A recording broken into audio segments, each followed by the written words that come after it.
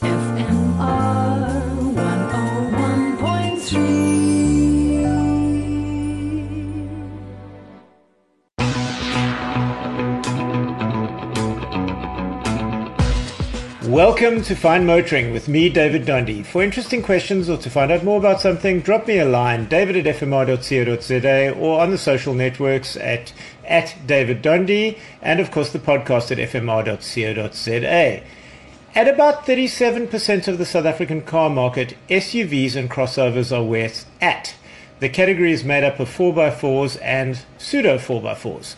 The fact of the matter is most of us never go off-road. Gravel is as hardcore as it gets. I was lucky enough to attend the launch of a Hyundai's volume flagship, the Tucson.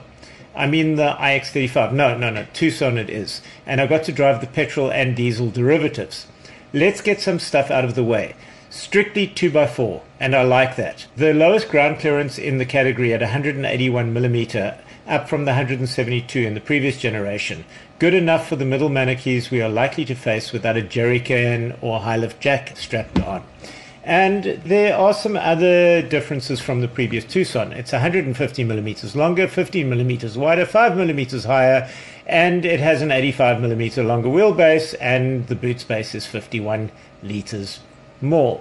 I think we can safely say bigger. The crowd pleaser is the Tucson R2.0 Elite Diesel AT, and that's what we're really covering today. Not that you're going to get a manual derivative anyhow. So besides bigger is better, what's changed? Well, avant-garde yet pleasing exterior styling, amazing LED driving lights integrated into the grille, vaguely reminiscent at the front of some of the more macho Audis, and I mean this in a good way.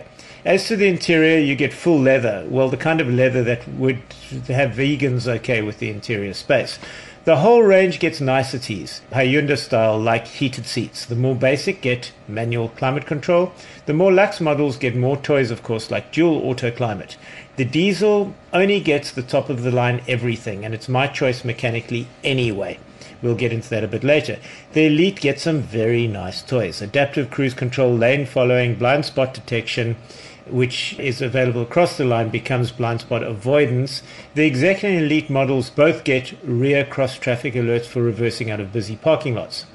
And you also get some impressive screenergy, with the driver's console being a big, easy-to-read screen, not mechanical gauges, and the middle console being a huge-ish 8-inch CarPlay-enabled and wirelessly CarPlay-enabled with a wireless charger. Say hello to a panoramic roof. And on the Elite that this diesel is, you get ventilated seats. Nice to see at this price point. On the cooling front, while we're talking about it, there's a diffuse setting on the aircon. It's a single button that allows aggressive cooling without the noise and windswept look. High beam assist auto dims the brights. Electronic towing stability helps you if you tow and you get a bit of a sway, and it can cope with up to 1900 kilograms of towing. The range gets a lot of improvements on noise, vibration, and harshness. Layering of the windscreen to reduce wind noise, just as a starter. Extra deadening, like rubberizing inside the wheel arches. The car is surprisingly quiet and luxurious. There are 3 drive modes: Eco, Normal, Sport, and for once Smart, which is a 4th setting controlling the other 3, which adapts between the other 3 based on your driver inputs. Nice. Power is up to 137 kilowatts and 416 newton meters, which is a lot for a little diesel, through an 8-speed, vastly better than the relatively guzzling petrol. And this one gets 0 to 100 in 9.2 seconds versus the 11.4 of the petrol. And at 7 liters per 100 kilometers combined, it uses significantly less fuel too. The 2-liter diesel is the way to go. With a 7-year 200,000 kilometer warranty and a 6-year 90,000 kilometer service plan at 569,900, it isn't too bad considering the options you would need to buy to get this much car from its competitors. And that's it for Fine Motoring this week with me, David Dundee. If you have questions, you want to find out more about something, david@fmr.co.za, and you can find me on @DavidDundee on most social media channels. That's DavidDonde, and the podcast is always on fmr.co.za.